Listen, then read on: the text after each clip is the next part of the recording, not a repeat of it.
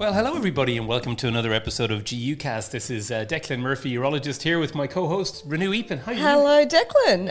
How are you? I'm super excited about this podcast. It's a good one.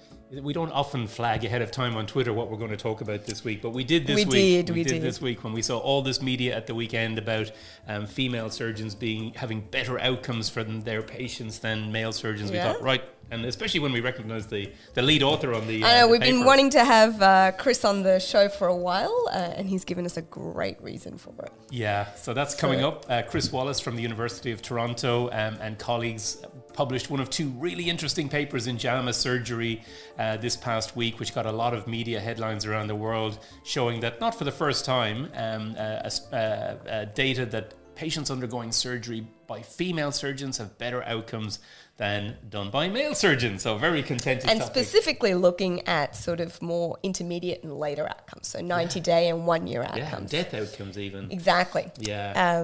But so I can't imagine that there's any bigger news on X or Twitter, but we do have an X-League segment.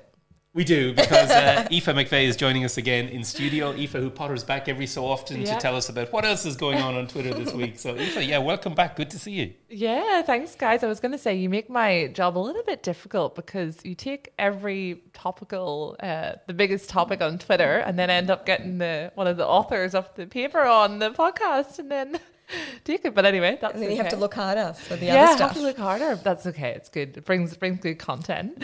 But yeah, there's been a bit on X this week. I actually was going to come. I know last week I said that I found it okay, but I'm going to take that back because my feed this week was full of lots of nonsense that I wasn't interested in. So I'm back in the not liking X as much. But anyway, I Are still you also find some back stuff. in urology training? No.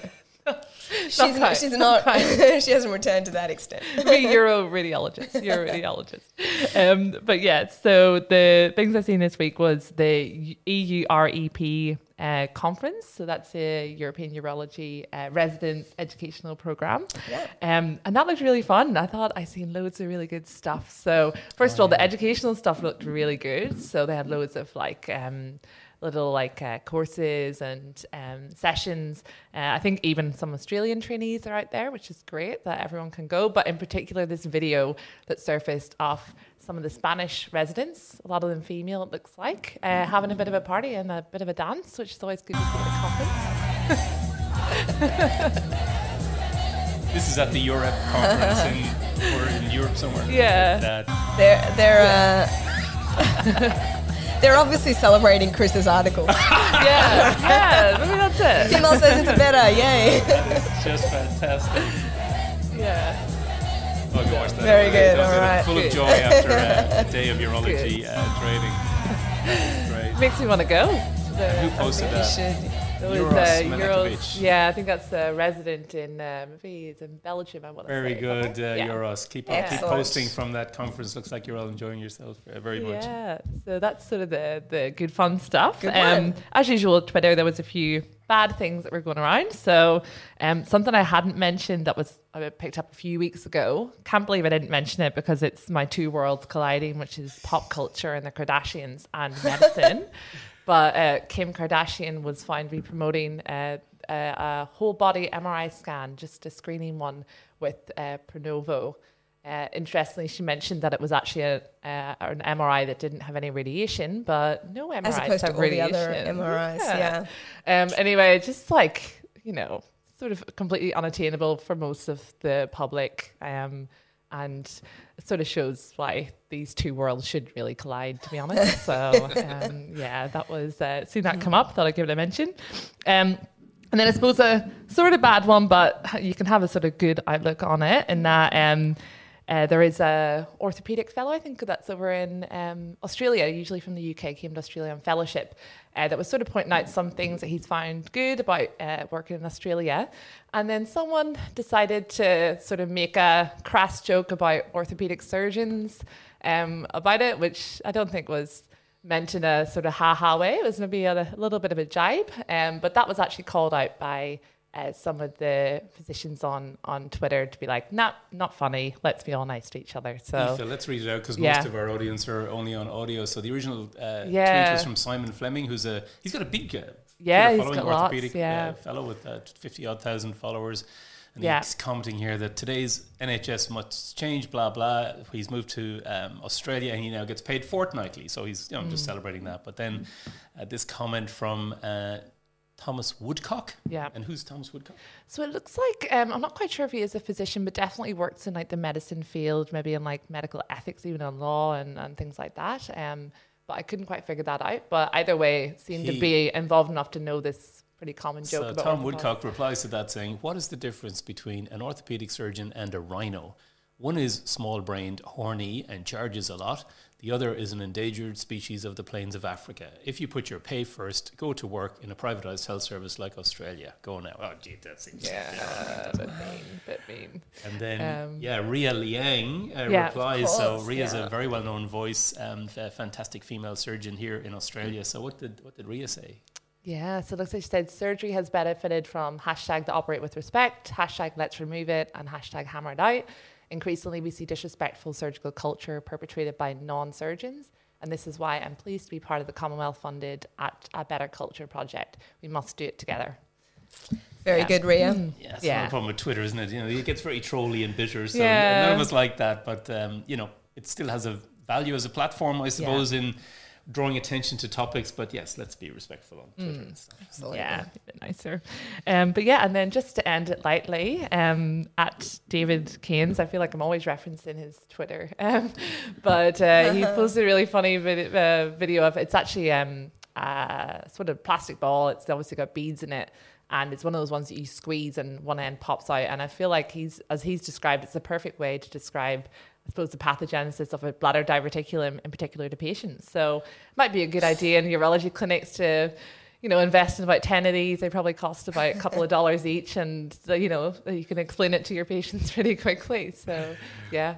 Yeah, David, David Keynes, he's a really good value person to follow at Keynes David, and he's got a very good YouTube channel as well, but he's always been a very good and effective communicator in urology, and we've nearly had him on the podcast once, but the timings didn't work out, but I'd love to have him on again. He's a good friend from the olden days. That's right, a 3-second video says 1,000 words. Yeah, it's fantastic. Right. Yeah, well, thanks, Aoife, that's good. Very good. And I'm really excited to hear, the discussion today. Should be a good one. Right, shall we go and welcome Chris Wallace? So we should. Chris is a urologist at the University of Toronto, and as we gave you a heads up, he's actually very well published in this area, but he published a very nice paper at the weekend, and the media jumped on it, and the headlines were, what do we see here? Patients see better outcomes with female surgeons, studies find, etc., etc. But we'll dive right in and welcome Chris to GUcast. Chris, great to see you. Great to see you, Chris. Oh, thanks so much for having me. Great to catch up with you guys. And congratulations on this paper. Not your first work in this field, but this is definitely very compelling evidence. Oh, I'm glad it has resonated. I think, this is work we've been doing for a while, but it keeps building, and we always try and, layer a paper on top of what we've already established before. And so I think this has given us a nice incremental step forward in the whole discussion. Absolutely. And, it's been received very well, hasn't it? Well, I think so. But as usual with these things, indeed on Twitter and so on, you'll have people calling out obvious flaws they might see in it, having not actually read the paper. But maybe we should do that first and ask Chris to say, well, look, can you tell us what was this study about? What did you find and what are the limitations? Absolutely. So there's no perfect study, and so we'll be happy to dive into, what the limitations are. But to give it a little bit of background, this is work that we've been doing for about 5 years. We started building a multi-surgical cohort to try and understand the effect of socio-demographics on surgical outcomes. And as you guys probably know, there's been a lot of research done on the patient side of things. So looking at, patient age, patient rurality, issues related to gender, sex, race. But there hadn't been as much interest in the physician side of things and the surgeon side of things. And so I was building this cohort back in, I guess, the winter of 2016. And a really sort of impactful study for me came out from Yusuke Tsugawa, who is at the time was a postdoc in Harvard and is now a collaborator of mine based out of UCLA. And he showed that when patients were admitted to internal medicine teams with common diagnoses like COPD or CHF or, those kind of things. If they had an admitting physician who was a woman, they had better outcomes. And so, that got the wheels turning, and we put out our first paper in 2017, which showed that short-term outcomes, and that's things like readmission, reoperation, major medical complications, or even death within the first 30 days, were lower when patients had a female surgeon. I was a resident at that time and went through a few moves and transitions for fellowship, and the work went a little bit on a pause, but we've picked it up over the last couple of years. And so this is probably the third of, I would say, a series of about 6 papers on this topic that we've put out since I've been back on faculty in Toronto. And this one broadens the spectrum. We take it from the 30-day horizons, which are very classic in surgical literature and perioperative literature, to look a little bit more broadly. And so we've looked at 3 months or 90 days, and then 1 year after surgery. And I think increasingly we recognize that the effects of surgery can linger longer than a month. And certainly for those of us who do the big WACs, I counsel my cystectomy patients that they're not going to feel normal for a couple of months after surgery. Even if they haven't had any complications, life's going to take more out of them. They're going to fatigue more easily. Their appetite will still be off. Things might taste funny. They're just not back to normal. And so really broadening that the spectrum of what we consider to be surgically related events, I think is the goal of this paper. And interesting, what we show is outcomes that are very comparable to the 30-day outcomes. So whether we looked at 90 days or at 1 year, our composite primary endpoint, which was death, readmission, reoperation, i.e. return to the OR for the same or a related procedure, or major medical complications. And this is an administrative definition, but these are things like unexpected admission to the ICU, need for intubation, dialysis, VTE, MI, stroke, like major, it doesn't quite fall into the Clavien Dindo because of the way that they're reported, but we're talking really here like grade 3 or higher events. And if you had a female surgeon, patients were about 6% less likely to have one of these events. And interestingly, that was mostly driven by a mortality difference.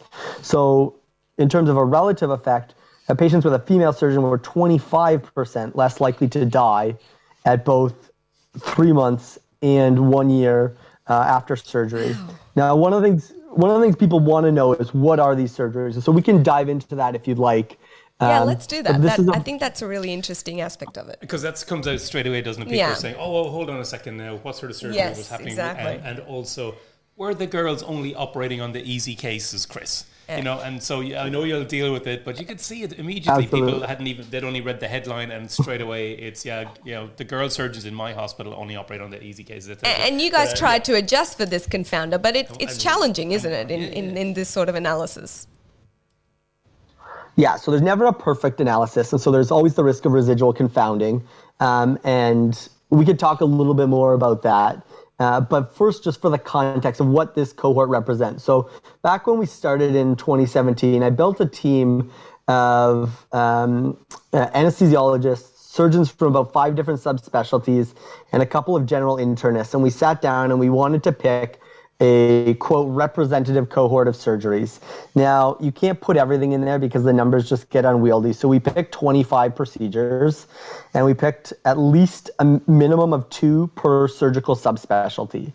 Now, anybody who does these kind of analyses will know that your power comes not from just the number of patients you put into the study, but the number of events you had.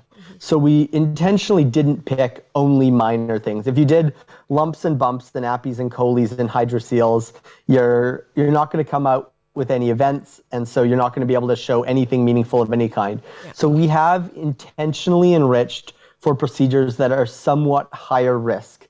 Now, what does that mean? I mean, we're not talking crazy risk here. We're talking like 90-day mortality rates of 1.5% for patients treated by women, about 2.5% for patients treated by men. So these are not crazy high risk procedures. We're not talking, liver transplants, but we're talking things like, a CABG and a single isolated valve replacement, aorta bifem we're talking about AAA repair. We're talking about cystectomies, prostatectomies, bowel resections, hepatic lobectomies, lung resections, wedge resections, or lobectomies. Yeah, we're talking a list. Yeah. No, so we're talking like the bread and butter, and that pans out because when we look at where these surgeries are done, these are not just done at our tertiary and quaternary care level teaching hospitals. When we look in Ontario in the context of this study, these are surgeries that are done in hundreds of hospitals. So this is a generalizable cohort. We've also included the more bread and butter, APPEs, choles, TURPs, and equivalent procedures across other surgical specialties. So, I think it's not everything. You can't have everything because you're just going to be overwhelmed with cases. As it is, statistically, these are very hard models to run because there's a lot of complexity. We have a lot of covariates to try and provide some reasonable risk adjustment. And we're talking 1.5 million patients, give or take, in these cohorts, 1.2 to 1.5, depending on the specific research question and what we're having to exclude for the purposes of a particular study. I mean, I think that kind of does put that argument to rest. These are major complex cases, major oncological cases that have a significant risk of morbidity, mortality, not just in the immediate postoperative period, but down the track as well. And that's why I think the later time points are very relevant, aren't they? That's very meaningful. Are these patients having a mortality issue is obviously probably the most important endpoint, and to still detect a difference there is extraordinary, really. And Chris, why do you think that difference is there a year out from surgery? I mean, do you think it's the intensity of follow-up? Is there a difference between males and females in follow-up technique?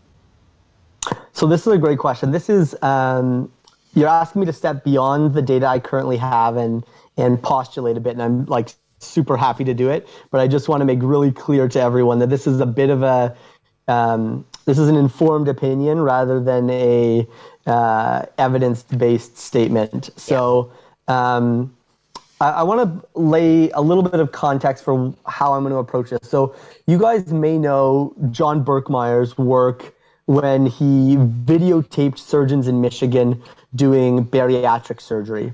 And there's a really fairly famous New England Journal paper where the surgeon's skill, as rated by their peers looking at anonymized videos, was strongly associated with 30-day complications. Most people don't know that there's a follow-up study to that paper that was published in JAMA Surgery that looked at 1-year outcomes. And surgeon skill on this Likert scale was no longer predictive of outcomes. So I think that's important to contextualize how I think about these data. I don't think this is, for the most part, what's happening inside the OR. I don't think this is a technical thing about what's happening in the OR because, most patients who die related to surgery don't actually die on the table, right? They die because of some complication that happens in the postoperative period that isn't recognized early enough. And that's where we get into this notion of failure to rescue. And so the idea that if you identify small deviations from a normal postoperative course and you can act on them, you can avert larger complications and mortality events later on down the road. So I think the concept of failure to rescue definitely comes into play here. Not to give away all my future research ideas, but I also think there are differences in what happens before surgery as well.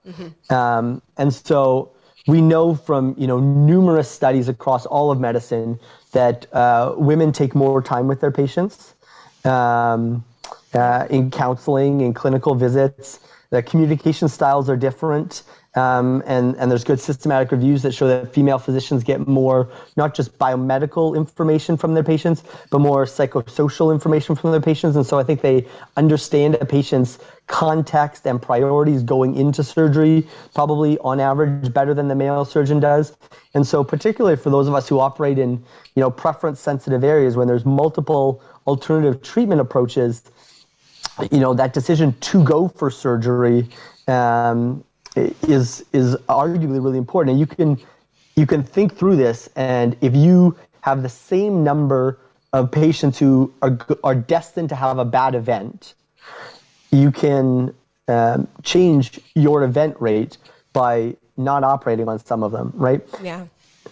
So people who are not going to benefit from surgical intervention, but at risk of harm, if you charge forward into the OR, those people are going to show up on your M&M list and reflect poorly on a surgeon's outcomes, whereas you can, potentially avert that outcome and improve the patient's, quality of life potentially by avoiding the OR. And it's not an easy thing necessarily to say, but as a surgeon to come to the conclusion that, the best thing for you is for me to not treat you, maybe that kind of thinking and decision making is more common in female surgeons. There's that old adage of the surgical cowboy who charges into places where they maybe ought not to be, and so I think there's a really probably nuanced and multifaceted aspect to this. The last thing we should acknowledge when we're trying to think about why is that the culture of surgery historically has been difficult or off-putting for women. And so if you walk through this thought experiment with me, let's hypothetically say that all the distribution of ability to be a surgeon is the same amongst male and female medical students. We're equally likely to be a good surgeon independent of your sex.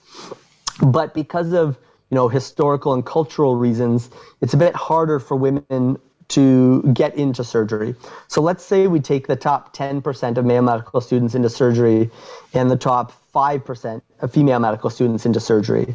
And that would represent a much smaller discrepancy than we actually observe in most surgical specialties, right? We're not talking 30% women or 35% women. We're actually talking much smaller. So the barrier, the hurdle is actually probably much larger.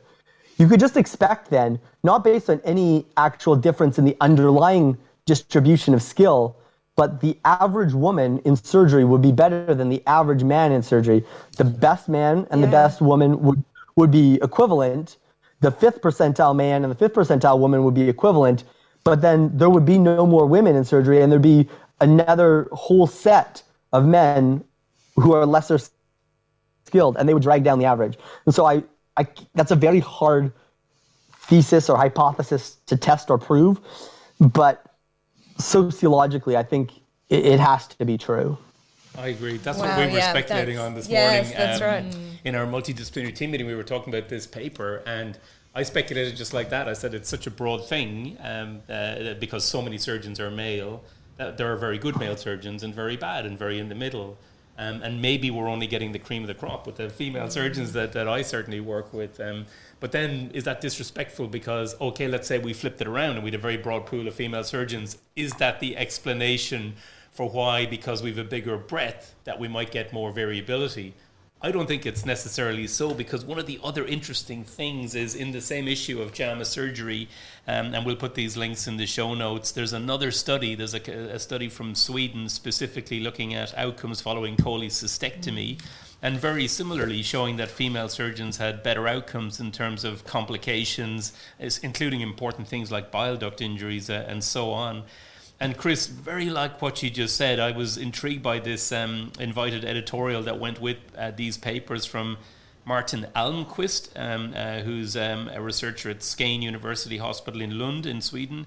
And he points out that evidence has suggested these three things: that female surgeons are more likely to use patient-centered decision-making, I think this is just what you're saying, more willing to collaborate, and more carefully select patients for surgery. He's saying that there's already evidence out there that shows these three things are an issue, and he speculates that these differences alone might translate into different outcomes. So I think a lot of the publicity that tends to go on stuff like this focuses on, is it hard cases or easy cases? So in other words, surgical skill or experience or something. But I think you've pointed that out, and that's what's really important here is multiple things. And then the rest of us could probably learn from these observations that other expert researchers have pointed out that the rest of us could be doing. More patient-centered decision-making, more willingness to collaborate, better rescue strategies, as you point out, and selecting patients for surgery. So it's not straightforward, but I think the data is the data. There's definitely a difference for whatever it's going to be, whether it's the smaller skill set, the smaller pool of top female surgeons, whether it's these other factors, or whether there is case complexity that hasn't been well confounded, as you say, residual confounders that can't be well accounted for in the study. I mean, I think it's important because not only, I mean, it highlights that, as we've always suspected, that while technical skills are very important in surgery and for achieving long-term good outcomes, the non-technical skills are also just as important. Absolutely. And I mean, one of my mentors would say it's the decision, not the incision. And, you know, I think it is really important to think beyond or to like open our definition of what a surgical skill set requires, right? And I really, you know, hope that these data are taken in that light by male surgeons. You know, when I published the first paper, I was a resident and I got an email from a faculty at a different university in a different specialty, but, you know, a physician that teaches residents who said, if you think women are better surgeons than men, you're probably not cut out for this and you should drop out. And it was copied to my residency program director at the time. So, you know, I mean, we see that. Defensiveness is easy here. Yeah. But I think what I'm hoping for is a little bit of a growth mentality and a willingness for introspection and say, you know what, I've got something to learn and I can do better for my patients. Like, this data doesn't mean you're doing a bad job. I'm not, you know, telling Declan Murphy or myself or any of my male colleagues that we're intentionally harming patients. But I'm saying, you know, we can do better, and let's try and identify ways that we can do better so that all surgeons treat all of our patients as best as we can. And so, you know, the goal is to go from these kind of epidemiologic data to a better understanding of what's actually driving it, and then make that something that's teachable, something that's learnable, so that we can all improve. Yeah, and that's important because, you know, not every patient can be treated by a female surgeon. There's just not enough of them around. And that's what we want to talk about in the last few minutes, Chris, to pick your brains on it, because I was just reminding myself of what proportions of surgeons are female nowadays, which remains depressingly low. But I think in the UK, approximately 13% of all surgeons are female only, and it's very variable, only like 7% of orthopedic trauma surgeons. I think only about 10 or 11% of urology. This is at consultant level. Here in Australia, in USANS, our Urological Society, I think about 13%. Maybe at the time it was about 13% of surgeons Sweden are is female. impressive. In Sweden, yeah, about one third of general surgeons are. But of course, all this data is also showing a much higher proportion of female trainees are coming through, and hopefully they will all be translating into consultant ranks. So I think this issue of more gender balance in making sure these surgical specialties are attractive for top female trainees to want to come and be surgeons is very important. So I'm interested, first of all, in your strategies for that. I'll say here, actually, in Australia and in the UK, of course, we have female presidents at the moment. We had a great moment at our USANS conference this year when we had, Joe Creswell, the BAUS president, down here celebrating Helen O'Connell, the USANS president, taking up her role here. So this happens. This is really helping, I think, the visibility of training. So comments generally on the workforce, if you don't mind. The second thing I want to come on to is because, like you, we do, myself and Renew, do a lot of big GU oncology surgery, a lot of urologic cancer surgery. And one of the things I really like about robotic surgery is I think it is a great democratizing tool, because open pelvic surgery certainly, and laparoscopic pelvic surgery, is physically arduous, as is some major orthopedic surgery, physically arduous. I think that's one of the great things about the robot, is it takes away a lot of that. You're sitting in a console, you know, very comfortable. It's not going to be something that if you physically find it difficult to do something because you're small-bodied and so on, that it can be a great democratizing tool. So maybe some of the technologies can help with that. And although myself and Renew did a big open surgery case together yesterday, I was like, look at these little hands are great for getting down to this tight pelvis. So yeah, we still do some open surgery. But so your thoughts on workforce and technology? Yeah, so I think the first thing to say is that I don't consider myself an expert here. So I don't think I'm, you know, I have thoughts, but I don't consider them, you know, particularly, I'm struggling for the right word. I don't consider them by any means like a final word or a expert opinion. It's more just one guy's thoughts on the subject. I'm better in terms of the actual data behind differences in outcomes. But when we think about demographics, I think the real question is, what are we trying to achieve? And overall, I think when you look across the whole healthcare system, there's pretty good data that the better our workforce resembles the patients we're trying to treat, the better care we will deliver.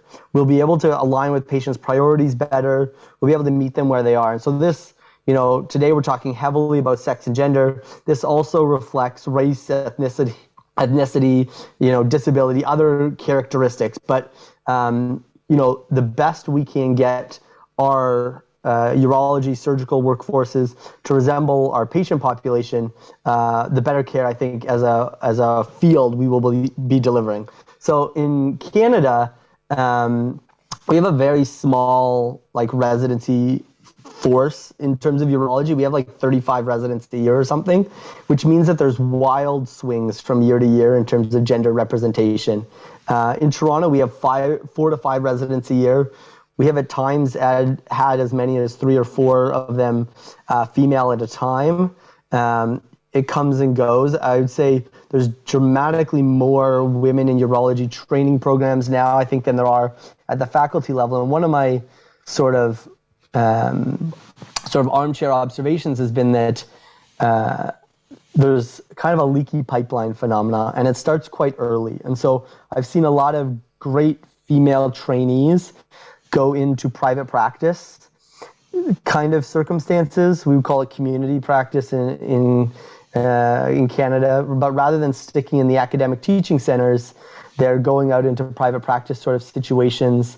And I think even within academics, it's well documented that the progression of women through the ranks and into positions of leadership has been relatively poor, even given the proportions of involvement. So I think it's great that we're getting more women into urology and into surgery, but we need to make sure that they're not just into our field, but they're able to really have an important voice at the table and be in positions of leadership and positions of power, because you run the risk of tokenism when you have people who are included in the group but not given any real power to act. And so, that goes to, hiring decisions. It's great for a hiring panel to value diversity and want to have diverse candidates. But if you really want a diverse outcome, you actually need diversity on the evaluating panel, on the hiring panel, rather than the hirees. And so I think that kind of a mindset shift needs to happen. And we need not just more women as, trainees, but we need more women in all the positions of power. You're highlighting, we're in a good position right now with USANS and BAUS having female leadership. But 1 year is 1 year, and we've had probably a century of men in power, and people react aversely when I say things like this. But if we were to have 25 years straight where we said there's going to be no men in leadership positions and it's only women for the next 25 years, I think our organizations would be better off. But B, we wouldn't scratch the surface of undoing the historical imbalances, right? Men will jump at the fact that, that will hold, many potentially, deserving men out of positions of power, as if that hasn't been the case for 100 years already with the genders reversed. And so I think it's great to get women into our fields, but we need to make sure that they have the opportunities to advance their careers in the way that they want once they're in. In terms of the technology side of things, I think at the end of the day, it's the way I approach it, at least, is I do 85% robotic surgery, but it's just a tool. Some of the best trainees I've worked with, both open and robotically, have been women, and I've never been in a case with a female surgeon as an open case where they have been physically limited in a way that I thought I can just muscle through this and they're struggling. you know, even when there's like mass involved, there's like a finesse and a nuance to it. You know, one of my friends is a female arthroplasty surgeon who does mostly hips. And she's, I don't know, 5'2" and not very heavy. And like, she can dislocate the hip just fine. So I think the whole notion of, you know, physical limitations is probably less relevant than, you know, the cultural and societal barriers. I don't see a reason why, you know, women can't physically do any of the operating that we do. Well, let's go and ask her, what height are you? Quite slight. About 5 feet. Yeah, because I've made that comment before, Renu, about the physical side, because a trainee of mine said it very forcefully to me one day. I love doing surgery. She was very good, but I'm going to do stones because I don't like pelvic oncology, physical surgery. So, you know, and it was at the start of the robot era, obviously. But it's horses for courses a bit as well. But what do you find as a very good open surgeon and robotic surgeon? I mean, I certainly think the robot has made it much easier, but I think that's true for men and women. I mean, from an ergonomics point of view, from, the days of, trying to see a prostate that is not destined to be seen but felt, going from that to doing this beautiful robotic surgery, it's changed our field. But I think even with the robot, you do have to watch your physical sort of, your posture. I've been told many times that my posture sitting on the robot is terrible. And that's something that I have to actively work on. So I think the robot has changed our field in many ways, but I think it's true for both men and women. There you go. And as Chris nicely said at the very end, maybe there's something. It's clearly not the big thing. It's not the big thing on the big topic we're talking about today. There's obviously lots of these other great reasons, much of them addressable by culture and. But I think, everything that Chris said is very true. I think it's not just enough that we get more female trainees and females becoming urologists, but I think it's important that we get them in positions of influence and leadership. And I think that's why people like Jo Creswell and Helen O'Connell and even people like Ria Lian for RACS has set such a great example. It's that old saying, if you can't be what you can't see. It's important to have these women in those positions, and the lessons that they can teach will trickle down the line, to our trainees and our medical students for both men and women. So I think Chris has made some great points. And Chris, your co-authors include some very well-known voices like Arga Van Sales. I don't know her personally, but I love listening and watching to her videos. And I've loved seeing some of the really positive reactions to this piece of work as well. So congratulations to you and all your co-authors and everyone else who's chiming in on this. And JAMA Surgery, who seem to embrace this topic, really. Lots of publications in recent years, many of which you've contributed to, Chris. Yeah, well, I appreciate your guys' interest in this. And I'm going to, as a teaser, tell you to watch the space because we've got another paper in the next 6 to 8 weeks that I think you will find very interesting. There you go. We couldn't resist it. A bit of a teaser. Come back for. We'll have to get him back again. Repeat on the podcast. Yeah. Yeah, exactly. Well, great work. Fantastic. We love this topic. We hope you, as our audience, enjoyed this as well. Aoife, you're moving from urology to radiology, but you've listened very intently to this. What are your thoughts on this? I think medicine, because it's not, as Chris said in his opening comments, his interest in this comes out of non-surgical issues on better outcomes for female physicians. Yeah, I think, like I said, the paper is absolutely great. It's something I've long suspected, but I think, especially as like a female that was in surgery before, a lot of the times, I suppose what we're describing, what female trainees are described as, can sometimes be like a little bit hesitant or maybe underconfident, but maybe we should reframe that as looking at the bigger picture, considering all the different factors. Like, it's actually not hesitancy, it's actually making potentially a better decision for the patient. So it's nice to maybe flip the coin on that and be like, actually, your female trainee might not be hesitant, it's more that they're making healthy level of caution.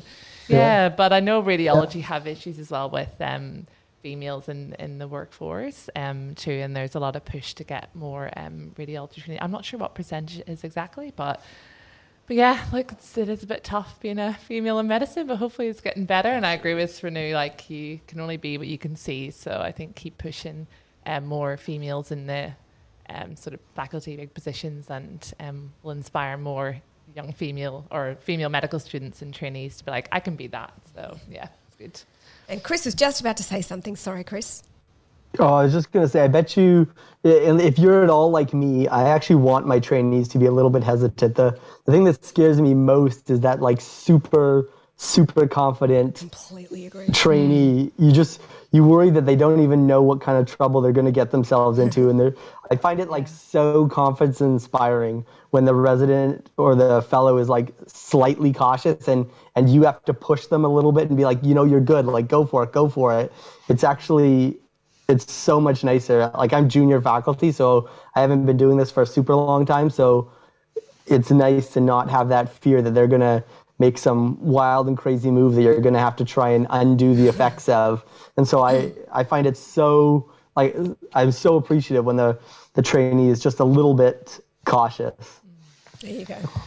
Fantastic. Great. That was a great chat. I did enjoy that. Chris Wallace from the University of Toronto, thanks so much for joining us. The links are in the show notes. Thank you, Aoife, for joining us as well. Thank you. That was great. Great to have a bit of Kim Kardashian on GUcast again. Seems like ages. She's been missing for a while. Long overdue. Feminist hero as well. Yeah, exactly right. And stay tuned. Please do subscribe, of course. Do leave us a nice review and rate us. We're enjoying the increased content we're able to do now with our partnership program, and details of our partners are on the website as well. So thank you very much to everyone for supporting us. And Declan, you're going to be doing some location shooting. Oh, we should say that. You need to mention that. Yeah, keep an eye out. We do love our new studio. We do here in Melbourne, but now the conferences are back. We're out and about.